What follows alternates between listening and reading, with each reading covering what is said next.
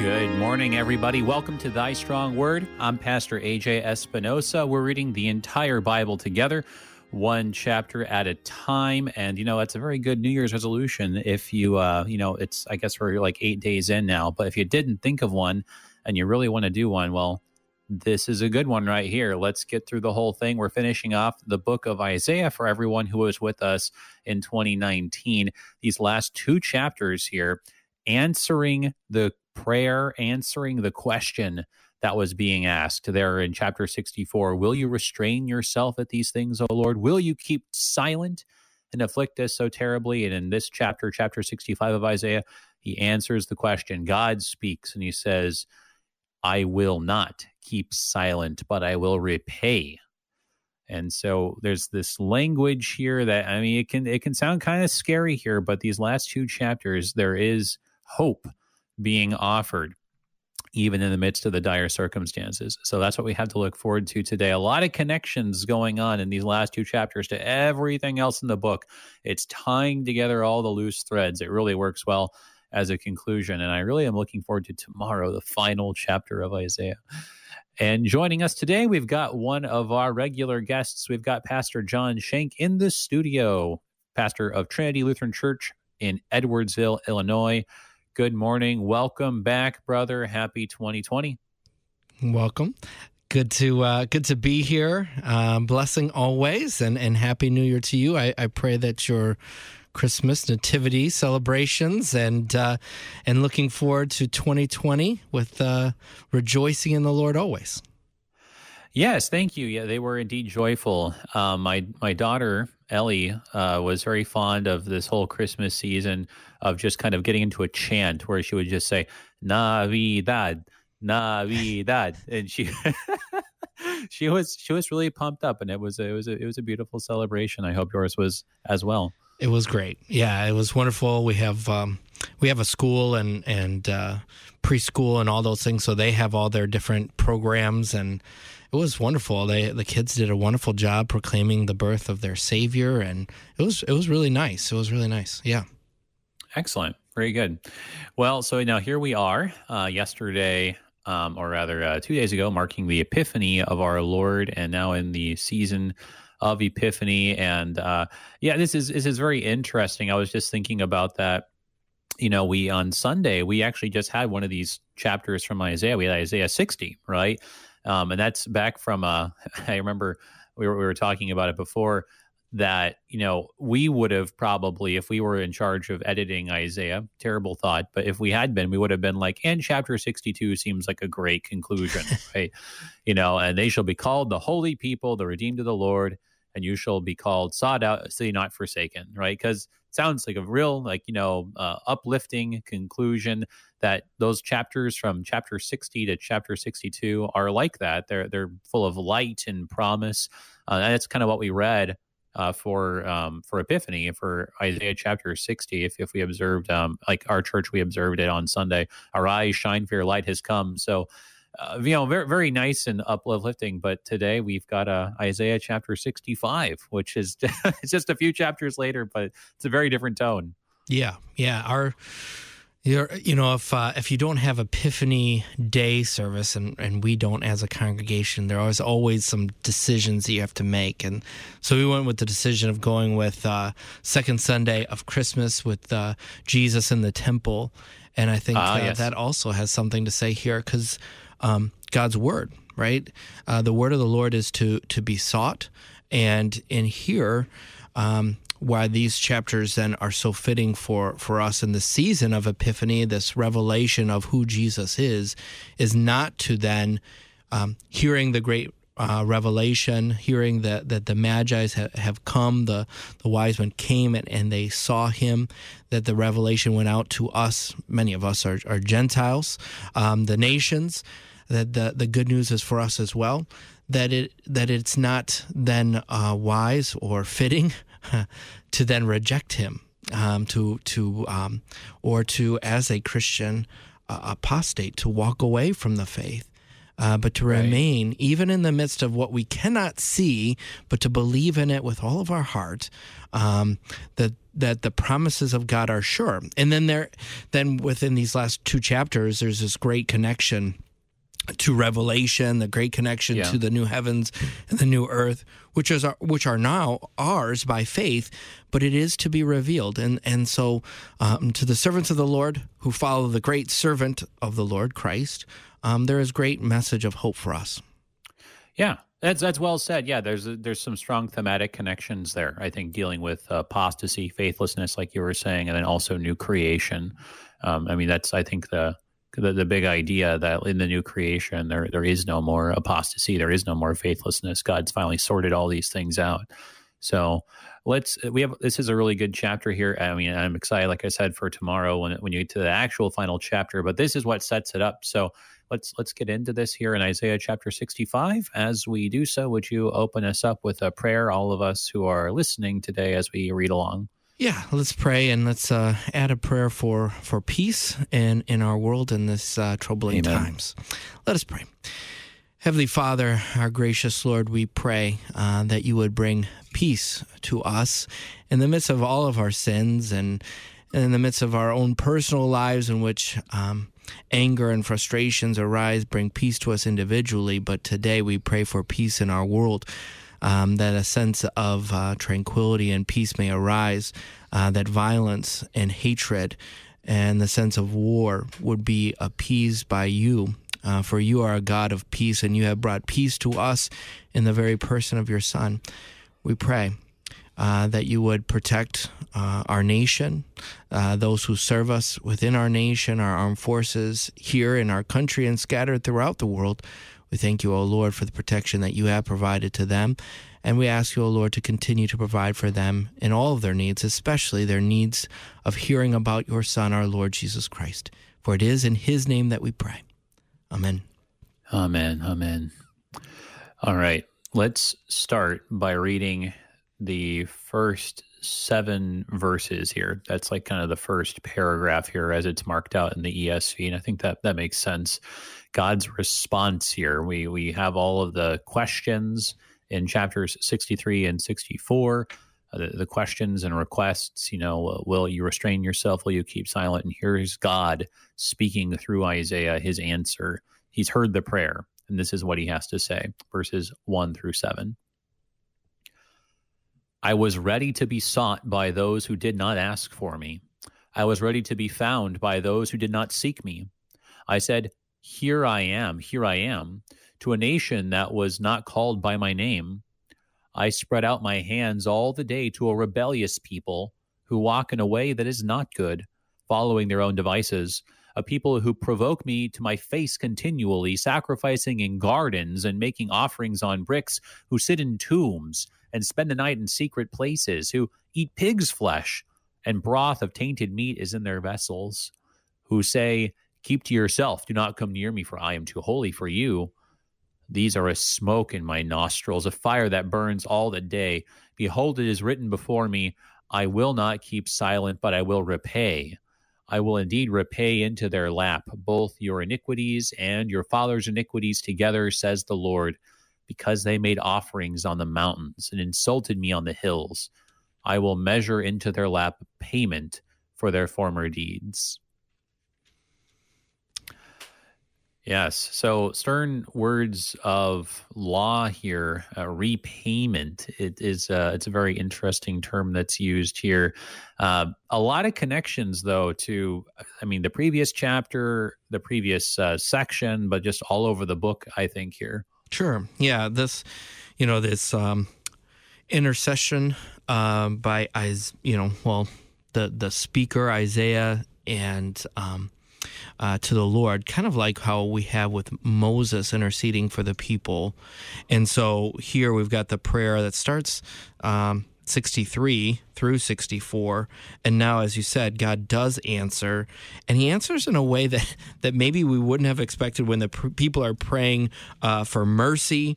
And they do confess. There seems to be a confession of sin as we look at 64. That there seems to be some acknowledgement of sin there. And And then God's answer is judgment, but also promise. So so these things are weaved together, where he'll go into one and then respond in a way of hope for the other. Because even at the beginning, there is a message of hope. I mean, there is amazing grace there.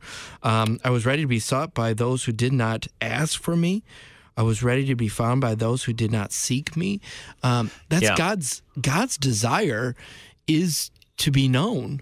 And so he is calling out to his people, and there is and we'll see it as we go through this chapter, there is a remnant for which he keeps.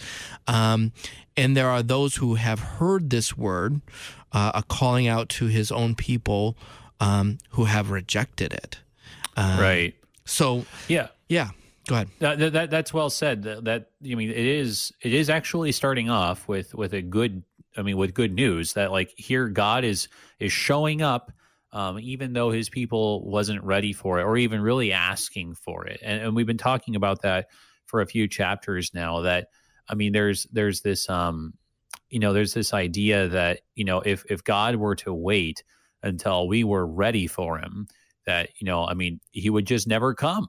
And so the plea, right, has been in these last two chapters, God, would you just come and just do this now, even though we don't deserve it? I mean, which is an extremely bold request, but that's what, like you said, the intercession that Isaiah is making. Isaiah is looking around and saying, like, we don't deserve this, and we're never going to get our act together, but God, just please come now anyway, basically.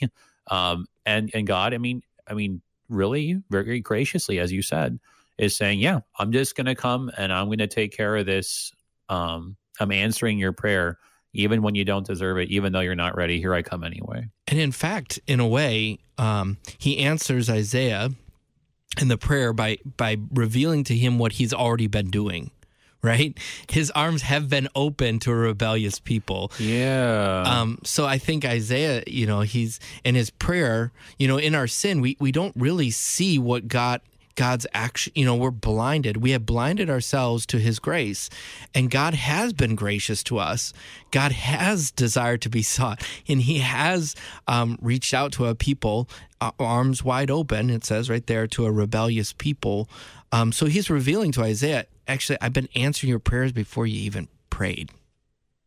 Yeah, well, yeah, that's really interesting. I'm glad you brought up these verbs here, right? Because when you look carefully at these verbs, there's a lot of stuff that can seem really strange. Like, I know the first thing that jumped out at me was, in verse 1, right? I was ready to be sought by those who did not ask for me. And then I was ready to be found by those who did not seek me, which I was like, kind of immediately like, no, hang on a second. He's saying that, like, he's being sought, but he wasn't sought. Right. I mean, right. Sought's just the past tense of seek. Right. And I was sort of like, hang on, what? I thought the whole idea was that there was no seeking. And then, like you said, too, like, it's this, when he says this in verse 2, I spread out my hands all the day. It is, in Hebrew, it's this tense form that kind of usually, I don't know, often anyway, we'll put it that way, lends itself to past tense interpretation. And so it's like, so what, he's been doing this all along. I think that part of it is understanding that the Hebrew verbs are admittedly a little bit difficult to translate. And that first one anyway, with being sought, I think the Hebrew emphasis is more like on the finding or the discovering.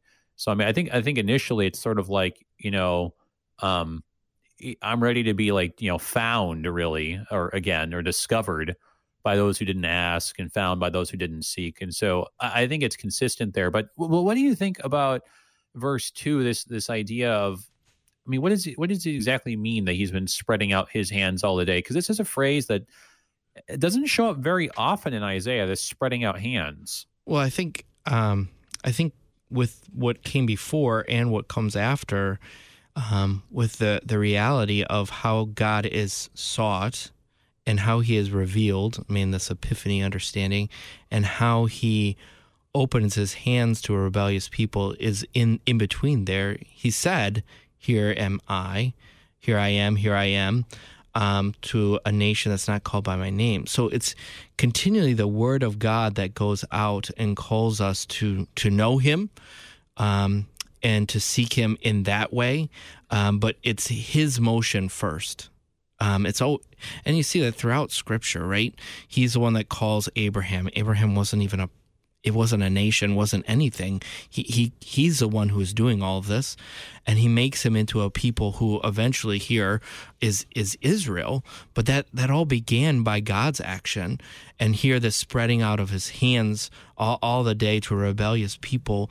It speaks of his love, forgiveness, mercy to a people that are continually rebelling, and then he speaks of what rebellious activity are they participating in, to the point where they're seeking out wisdom and understanding from the dead, Right. when he's been giving them the truth, for he is the truth. So, it starts at the beginning, but then the unfolding of their activity, of what kind of rebellious activity, it kind of opens up as you go into the next few verses. Yeah, I think so. That, when you look at like 3 and 4 and so on, it's describing what they've been doing all along, and it's a lot of it should sound familiar, right? Because this some of these phrases are almost exactly the same as what we had back in chapter 57.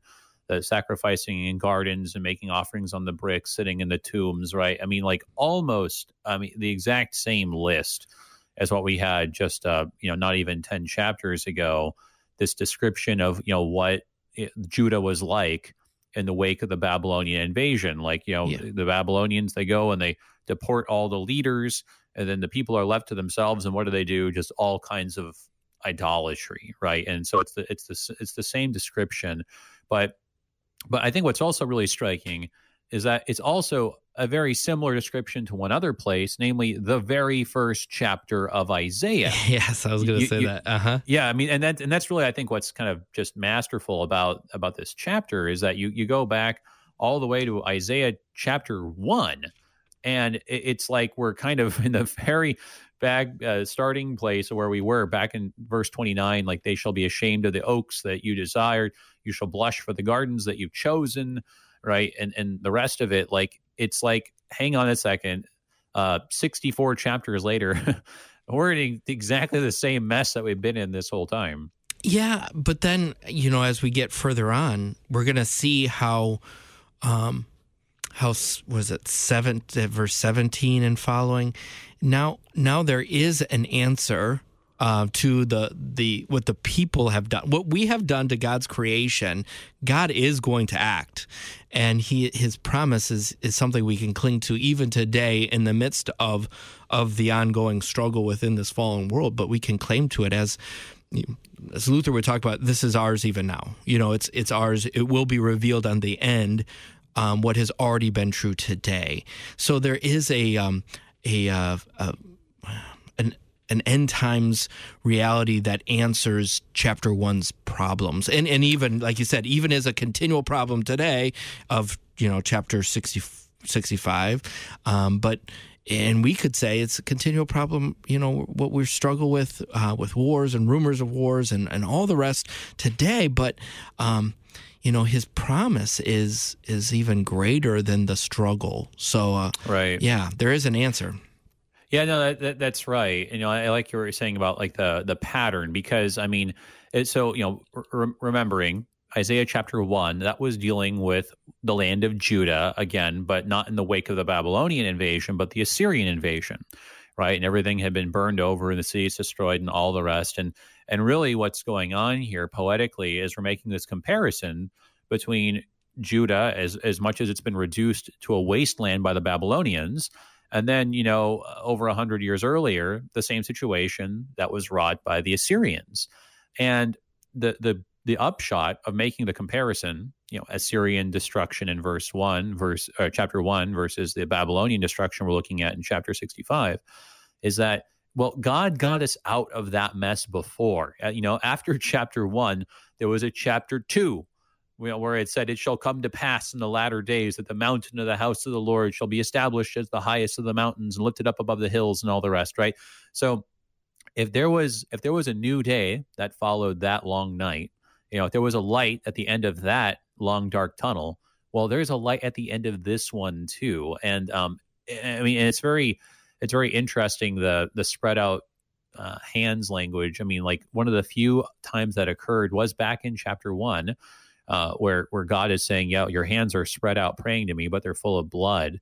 And here, right, is then our God speaking to us like, "Here, look, it is really bad. It's the same problem you keep getting yourselves into, but my hands are still open, this time not in a gesture of prayer like in chapter 1, but in a gesture of invitation and acceptance." This is like the father who welcomes home the prodigal son, right? Like, he's still willing again to accept and to welcome and to bless, even though we've done this multiple times. It reminds me of isn't it an Amazing Grace, like, where one of the verses, like, there's like a line that's like, "There won't be any question about how many times we've come before."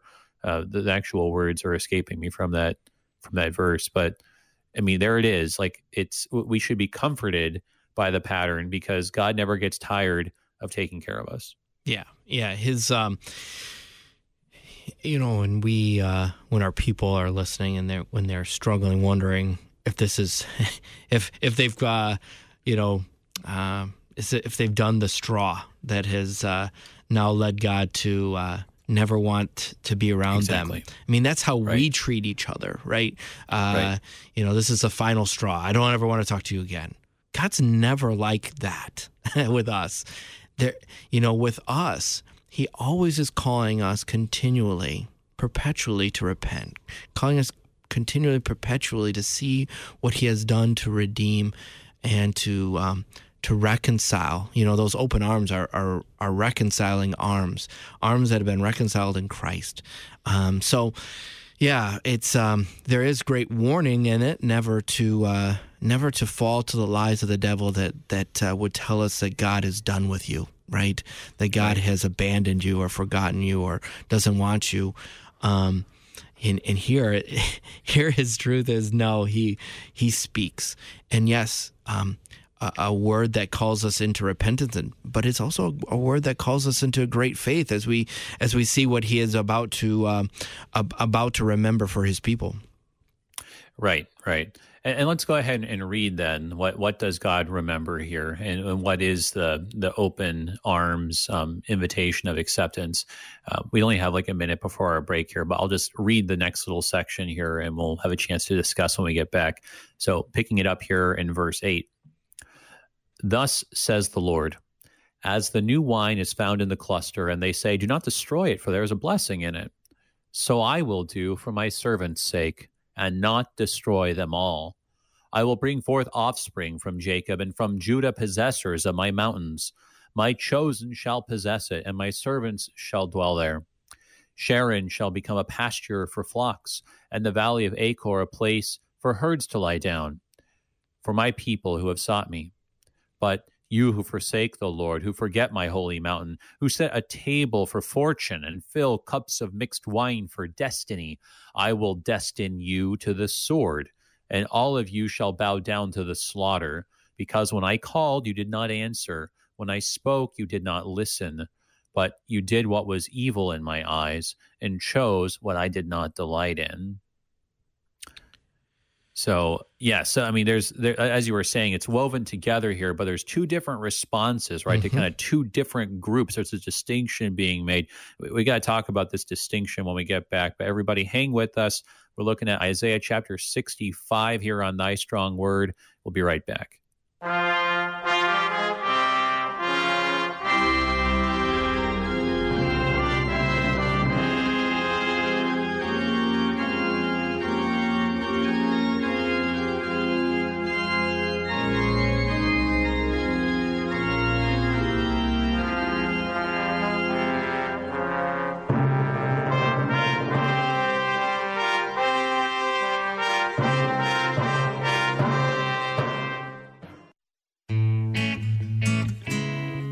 I'm Pastor Mark Hawkinson, host of Moments of Assurance. Jesus said, if anyone enters by me, he shall be saved.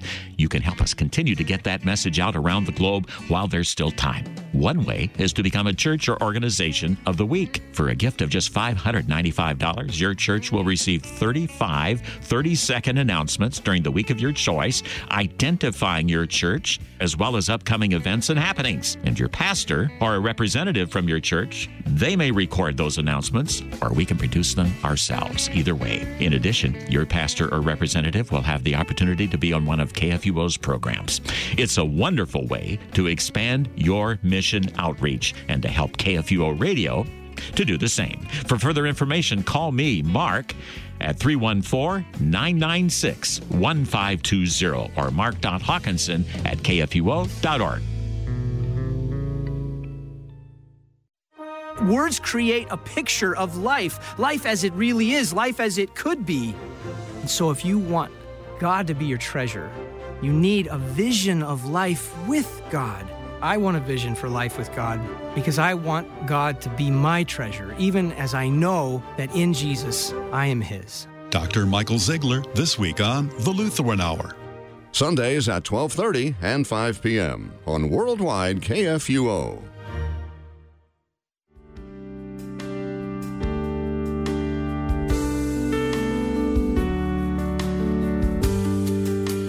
I'm Pastor Ken Baumberger. Join me weekday mornings at 7:15 for Oratio, your time of scripture, meditation, and music on KFUO, Christ for you, anytime, anywhere.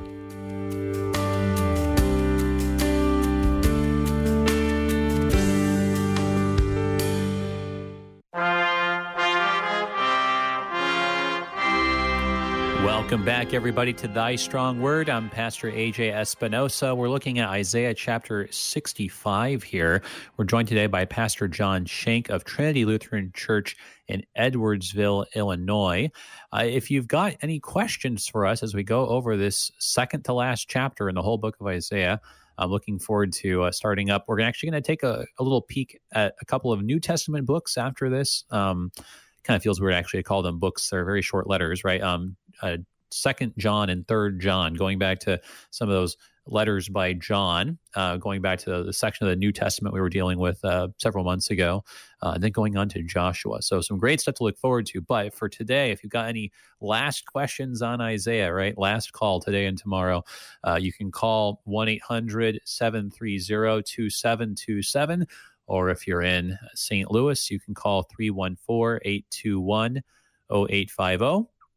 Or as always, you can send an email to kfuo@kfuo.org. And speaking of .orgs, another good .org to check out is the Lutheran Heritage Foundation's website. There are underwriters that do amazing work, lhfmissions.org. So we just read, I think we got through verse 12 here. And the section here in 8 through 12, it's interesting because it becomes apparent pretty quickly. He's talking to two different groups of people. I mean, he's talking about Judah. He's talking about, Israelites, you might say. But he's making a distinction now between the people who are in the land of Judah.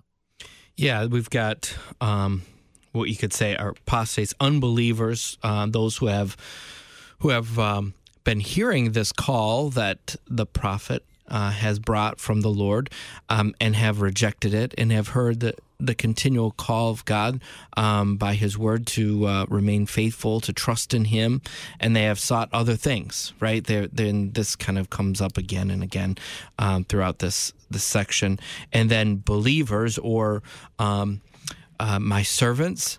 And these are servants under the one servant. I mean, there's this definitely there's Christological images throughout, obviously throughout Isaiah that you've been talking about, but here as well, that for my servant's sake. So for the faithful remnant, for the ones He will not. So if you go back to verse 8, He will not destroy the whole cluster or all of the new wine. He will not destroy them all, as it says at the end. So there is going to be offspring for Jacob, So this is a great promise in a foreshadowing of what comes eschatologically, end times way, at the end of our chapter. But there's a promise of what will be for them, what's going to be for his servant, and then what's the word of judgment for those who have forsaken his word. As I said, as we've been talking about, it kind of weaves its way through. He talks to one, he talks to them both at once. Yeah. But as you said, and rightfully so, this word cuts differently. For the one, there's a blessing for those who have remained faithful, and the ones who have heard the word and trust in the Lord. That's what it means to remain faithful. It's not that they're without sin. That's not it at all. But they're trusting that the Lord is going to be the answer for their need. Right? And these others are seeking out something else besides the Lord. And as they do, there is an answer for them, right? Verse 12, I will destine you to the sword, and all of you shall bow down to the slaughter. And that connects us to what came up before. I mean, there was bowing down on the hills. There was this seeking out after dead things, right? Yep. False words. Now, if you bow down to that, thinking that you are going to get a good answer or a good blessing, what comes to you is only death. It's there's a judgment that will come to them. Yeah, that's well said. That really, I mean, when you look at verse 12, I mean, it's like, I mean, the reversal, right? It's also with the thing about destiny, right? There's a neat little twist there, right? They've been mixing cups of wine for destiny. Well, if you want destiny, then here's your destiny. It's the sword, right? There's a little bit of a reversal there, and so it's like the same thing. Like you were just saying, you want to bow down to these foreign gods. Well, look up, look at what you're bowing down to. It's the slaughter. You've been worshiping death. Right, is actually what's going on. I mean, and this is very profound. Like you were saying, it takes on a very eschatological and in that sense of eschatology, like you even say, like dualistic kind of bent, where I'm reminded. All the descriptions, like, and the big one, I think, is one of the early Christian documents of teaching, and they say there's really two ways. There's the way of life and there's the way of death. Right. Those are the only two religions that there really are in the world. And so it's like, you guys have been worshiping death, and look what it's going to be. It's going to be just that, if that's what you really insist on worshiping. And then we get to see, too, like you said, it's really good to point out this reversal, because this reversal of destinies, fortunes, for those who were living in a way that was contrary to God's word and maybe prospering in this life in that way, right? They were seeking the things of this world. And so there's a reversal that brings only death to that only ends in death. Well, for those who had been sitting in mourning, right? Maybe they're sackcloth, and you can think about sackcloth and ashes. Ashes reminds us of our sin and death, right? What we have done to this world. So they look out into the world and see, well, our sin has brought this desolation. We are at fault. We can't blame God for our sins. Well, what happens to them? Well, this great reversal of fortunes too. There's abundance. There's blessing. There's, they're going to possess the holy mountains. They're going to be lifted up.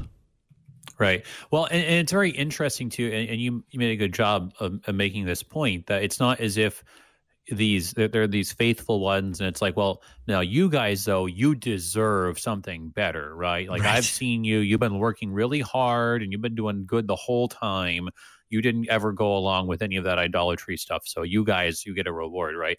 It's not as if this is like what they have been doing all along, or that they really deserve this. I mean, and that's not the tone that Isaiah even took, right?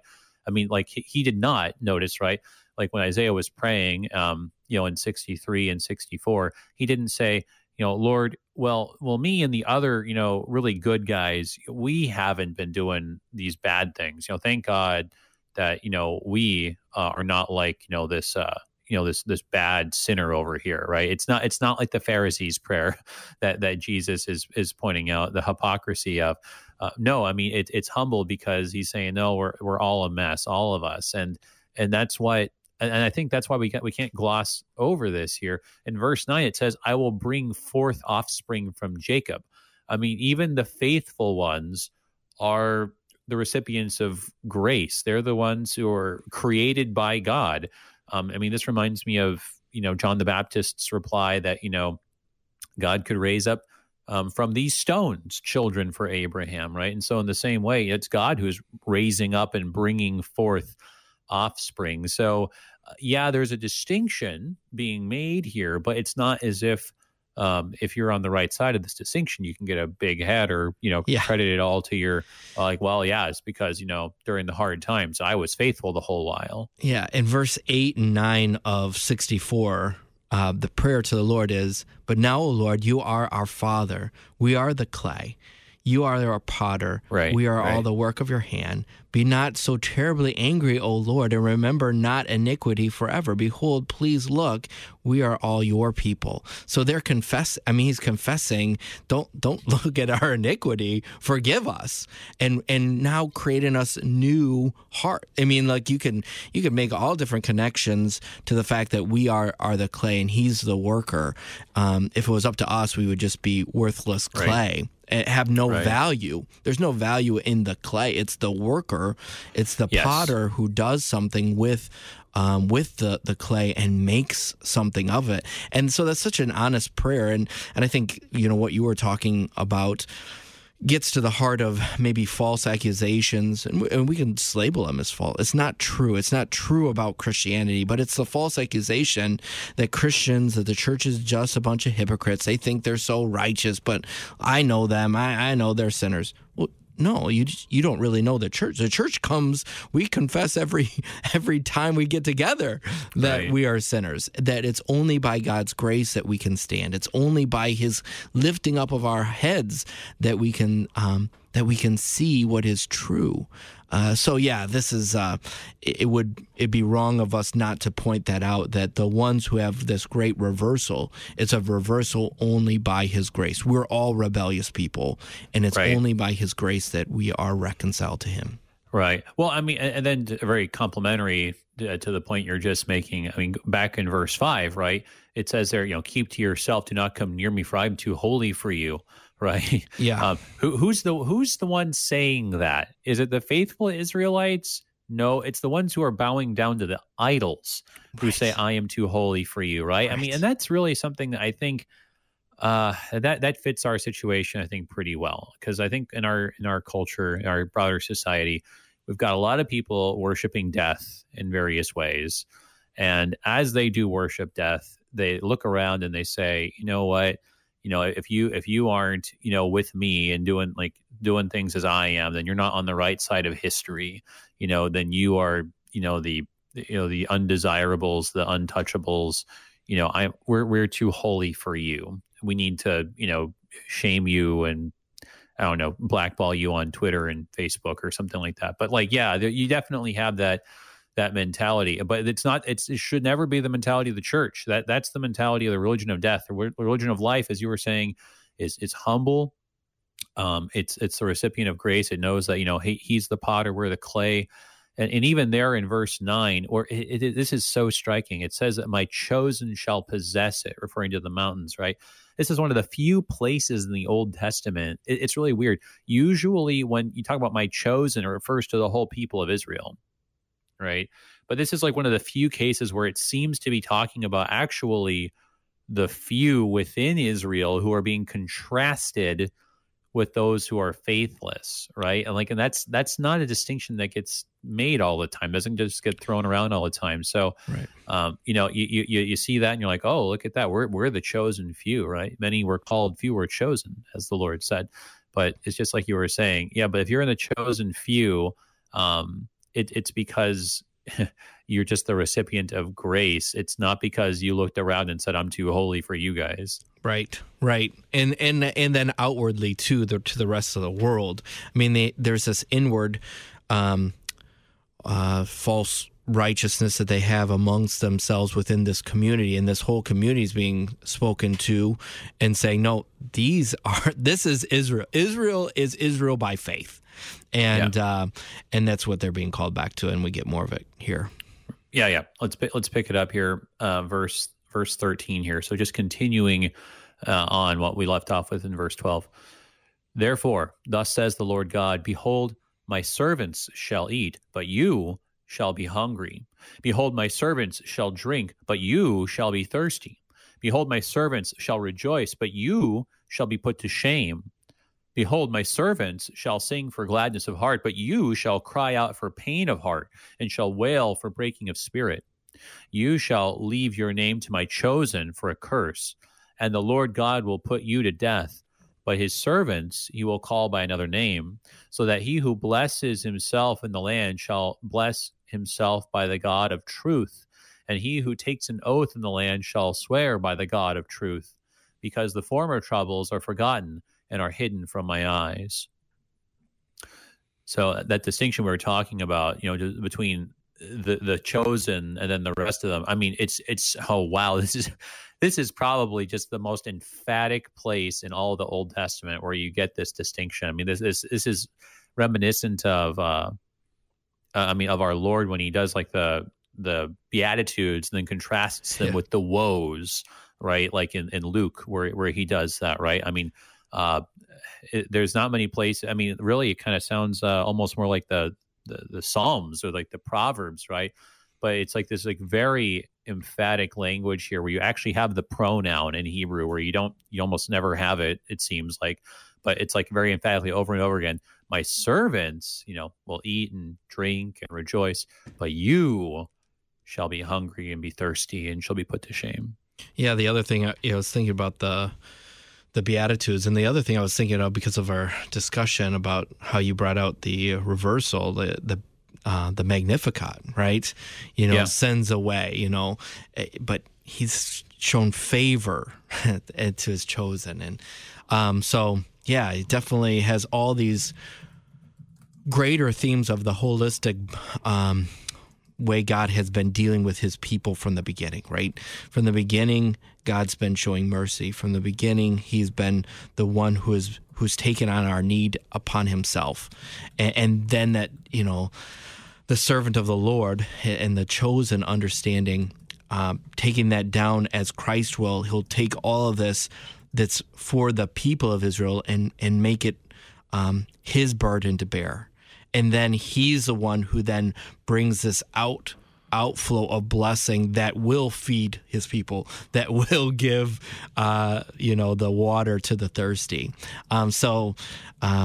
It's wonderful when we can see it that way too. How does God answer all this? Well, he does it through his son, his chosen. And it's quite magnificent. Right. Yeah, that's true. Because here it's, my servants, right. Plural, right? Right. But eventually it's going to get to a point where it is just his servant and then everyone else, right? And then, of course, it is us too, right? Plural, like by extension in baptism, but only because it's through him. It's only because he is ultimately the singular chosen one. But here, right, here you have, it's not, the distinction hasn't been that sharply made yet, but you kind of see it coming in the distance here.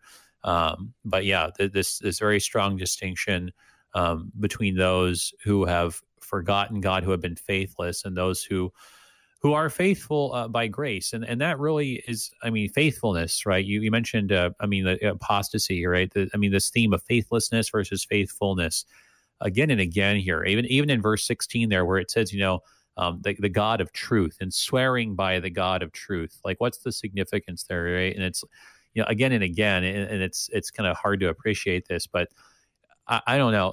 Truth is kind of it kind of works as a translation, but the Hebrew sense is not like propositional truth, like, what is truth, like in a scientific sense. So we're going to find it out, right?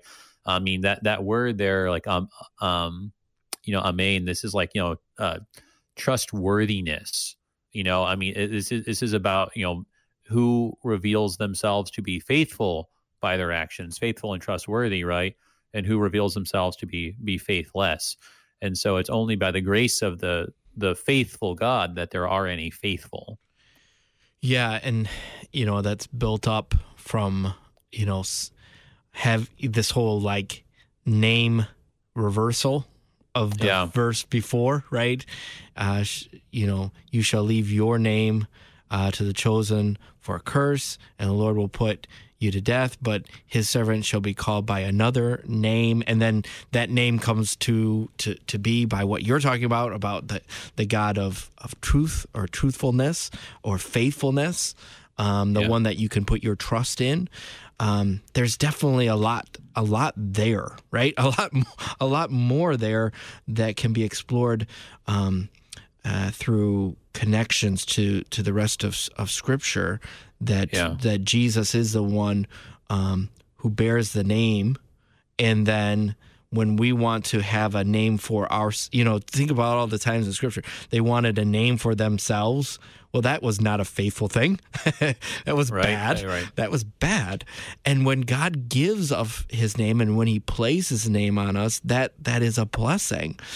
So there's a lot there in these last just a couple verses before the transition. No, and we do need to move on and get the last section here, but it is. And you're talking about the words of Jesus. I mean, it's so interesting how, so the actual Hebrew word here, right? Like we're for God of truth. This isn't even because, there's amet, which is kind of this word for faithfulness, right? Trustworthiness, truthfulness, right? But this is actually even slightly different. This is amen, yeah, that's right. Amen. That's actually the word that's being used. It's the God of Amen. And he who takes an oath in the land shall swear by the God of Amen, right? And, how does Jesus talk according to the Gospel of John, right? Amen, amen, I say to you, right? I mean, just, wow, what a connection there. And you could go on, like you were saying, it's all connections all over. But let's read this last section here, picking it up at verse 17. I'll just take it to the end. More connections being made, certainly, but we'll have a chance to make a few of them explicit anyway. Starting at verse 17 then. For behold, I create new heavens and a new earth, and the former things shall not be remembered or come into mind. But be glad and rejoice forever in that which I create. For behold, I create Jerusalem to be a joy, and her people to be a gladness.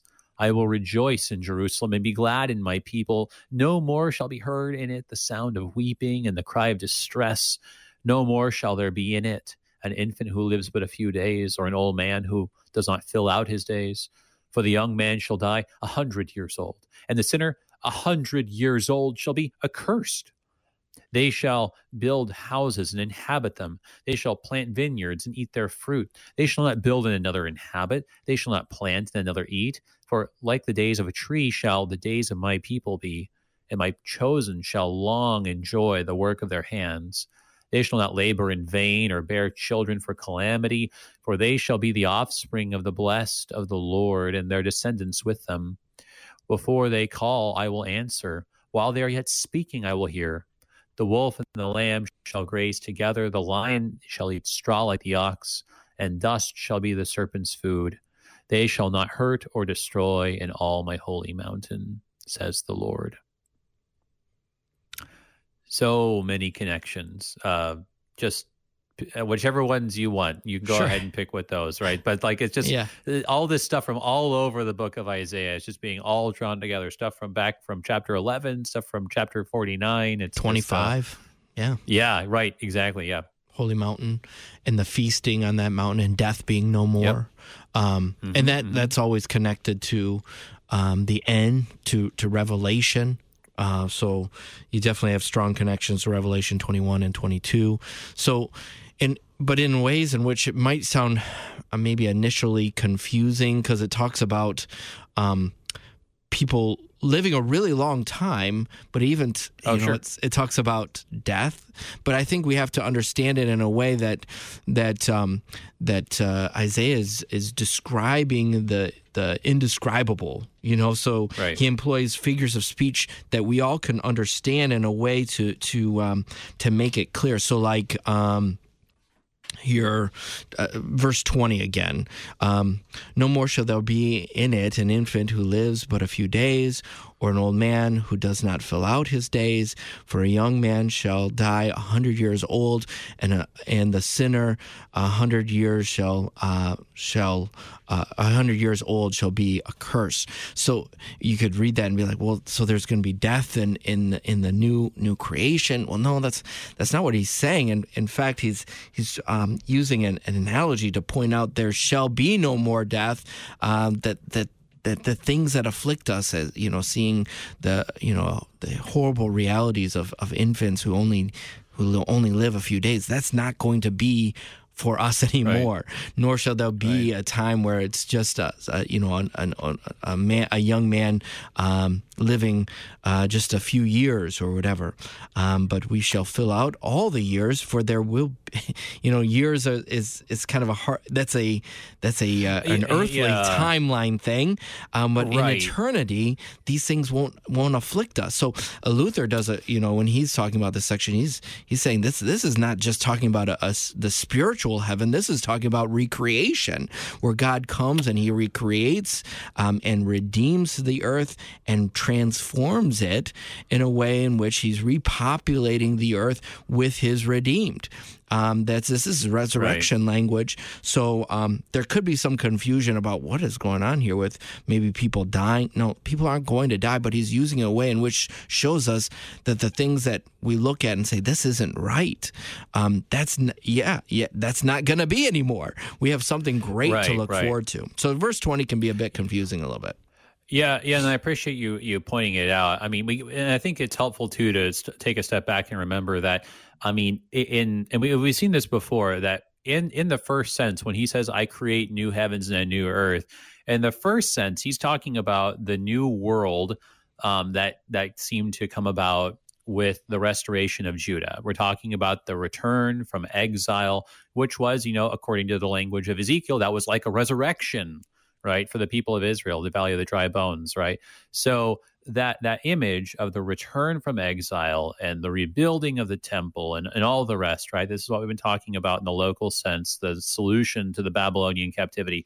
That is like a new heavens and a new earth, right? And so the point here is that, like, in this new era, this new world of peace, right? The young men aren't just going to be going off to battle and dying, right? Instead, they're going to live out their days, right? And of course, this is like an exaggerated. I mean, in that sense, it's an exaggeration, right? Because this is I like this.